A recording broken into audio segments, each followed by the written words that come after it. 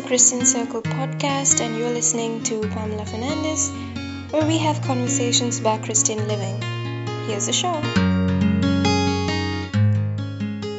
For July, we have a new podcast, and this is going to be based on the little flower. But before I go to that, what I'm going to talk to you about is a quick mention about our previous podcast, which was with Mary Kate Sparrow. And I want to say a big thank you to all of our listeners and to Mary herself, because we've had more than 125 plays on that one podcast alone. And that's only on SoundCloud. I don't know whether statistics are on iTunes, on Stitcher, or on TuneIn. I really don't know.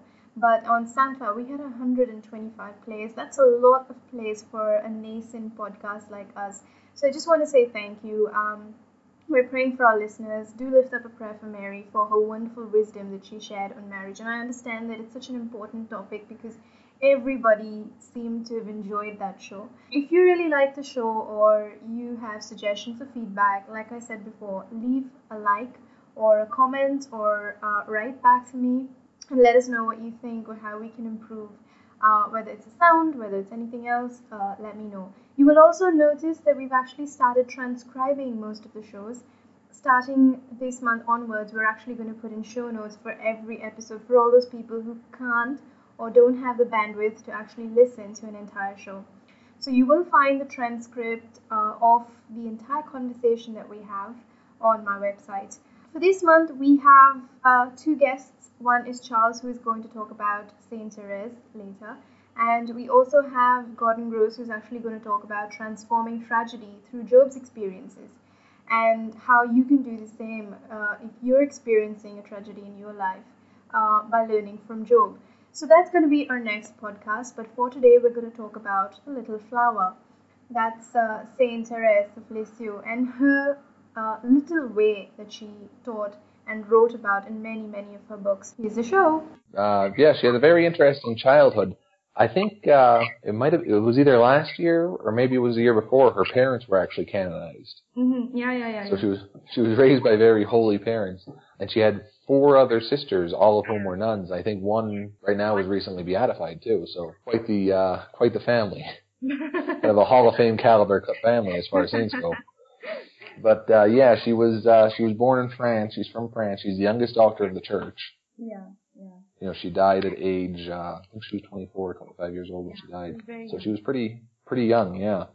But her father tried to be a priest, but he was denied because he didn't know enough Latin to be a priest. Like I said, her mother was a very holy person too, and they were both canonized together as a couple a couple of years ago. And her mother died when she was very young too. Yeah. So it was a very hard time in her life, and she suffered from all kinds of bouts of I guess you would call it depression nowadays. She said that she was a sad child, and she would go in fits of crying out of nowhere, and she had a lot of sadness in her life. And very hard life, I guess, in late 19th century France. Yeah.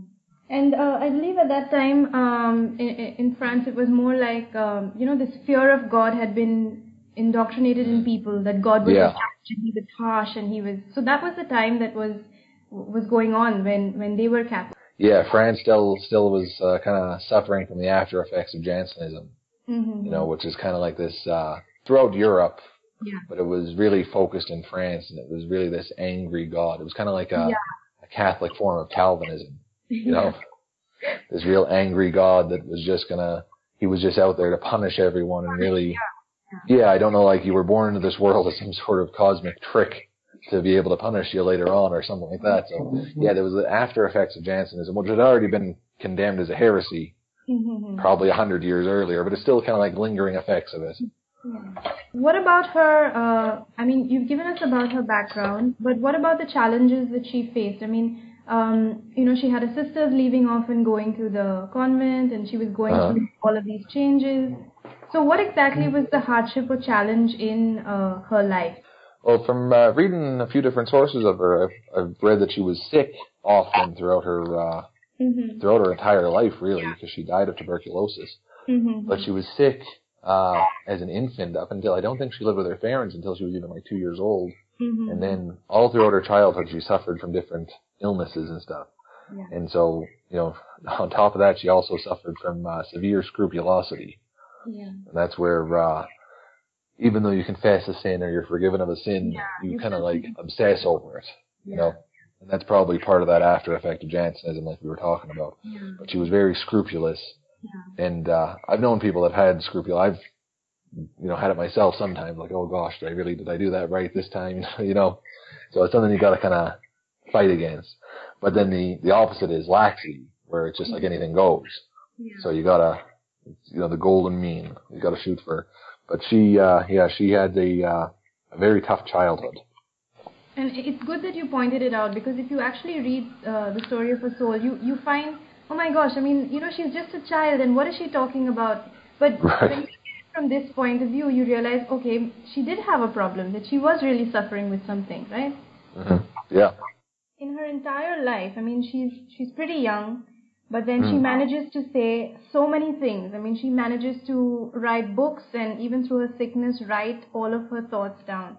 So what are the most important things that she has taught us through her writing and through her life? Well, that anyone can be a saint is, I think, really the most important thing she taught us, because, she's 24 years old when she dies, and she joined the convent at 15 or 16 years old when she joined the convent. And the thing, too, that's amazing about it is the nuns that were in the convent with her were completely unaware that they were in the presence of a saint. Yeah. They just thought she was just a normal, everyday nun. They didn't know she had this great spirituality, and she kind of kept it it was in her interior life. But it was we don't have to do like St. Paul type missionary journeys. We don't have to travel to the ends of the world. We can just be kind to the homeless person on the corner, or we can just smile at somebody. That's what she talked about, her little way, and the little way to heaven, and just everything you do, no matter what it is, if it's smiling at a stranger, if it's, giving the waitress an extra $1 tip, or just telling someone, just saying hello to somebody, just any little thing you do, if you do it for God, that really, it can change the world. And that's what inspired a little Albanian woman that joined a convent in Ireland and moved to India, St. Teresa. She actually was inspired by the little way in the story of the soul, and that's why she took the name Teresa when she became a nun, was because of Therese of Lisieux. And look what she done. We can't all do great things, but we can do little things with great love. Yeah.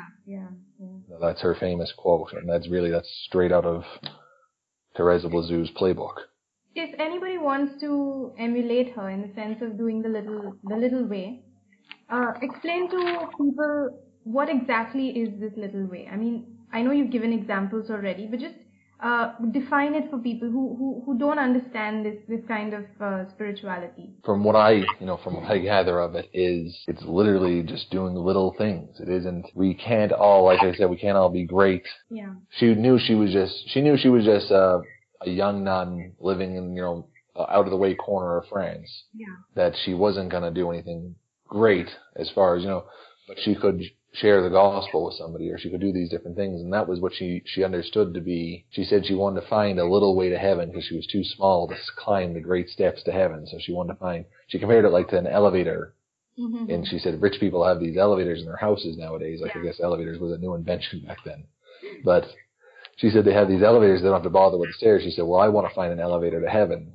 and that elevator is Christ's arms. I'm going to allow Him to lift me to heaven by doing, by just cooperating with His grace in every little way I can. And I think just to let people know, I believe she was a cloistered nun, right? Yes, I think so. So there's no... Oh, she's a Carmelite. Yeah, she's a Carmelite. So there's no to actually go out and go on missions and, help people and do great things. I mean, everything had to be done within the walls of the convent. Right, yeah. And cloistered nuns, that's, their whole thing is prayer. Yeah. They just pray. They pray for the church. They pray for the Pope. They pray for all the world, basically. They pray for everyone. Apart from the little way, she's also had a lot of writings about, I think, the child Jesus. I mean, she focuses, because of this constant fear in France at the time, she talked about loving God who came as a child. And do you have any thoughts on that as well? It was on, I think it was Christmas Eve, when she was like 13 or 14 years old, when he had this like epiphany of the child Jesus. And that's where she decided that she wanted to dedicate her life to him. And that was her actual religious name that she took was Therese of the Child Jesus. Yeah. So she was really dedicated to Jesus as a child. And it really is.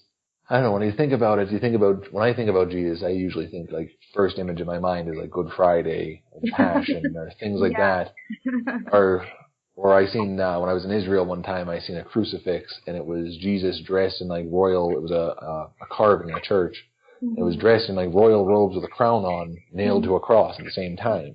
And it was really like that, dramatic king of the universe, savior of the world kind of. But she sees Jesus as this helpless infant. And it really is, like, that is just as amazing as Christ dying for us. Is Christ taking on flesh for us in the first place. Just coming, he didn't come like, he could have just appeared on earth as a 30-year-old, man. But he didn't. He appeared as a newborn baby. That's how he came. He came as, he didn't even come as a newborn baby. He came as a fetus, an embryo in his mother. And then went through the whole pregnancy, the whole entire human experience. But she's seen him as a child, and that really is, like I said, that's just as powerful as King of the Universe or ruling. I guess because I'm a man, I see more of like the powerful. She's seen more of the meek. And it really is, it's good to think of it that way too. Jesus is the King of the Universe, but also he came down. You can't say that what I'm going through is different from what Christ went through, because he went through exactly everything that you go through as a human being. Right, yeah. He was fully human and fully divine. Like, he actually had the full range of human emotion. And he really showed that too in the agony of the garden, where he was sweat and blood. And he was praying to let this cup pass because he knew what was coming.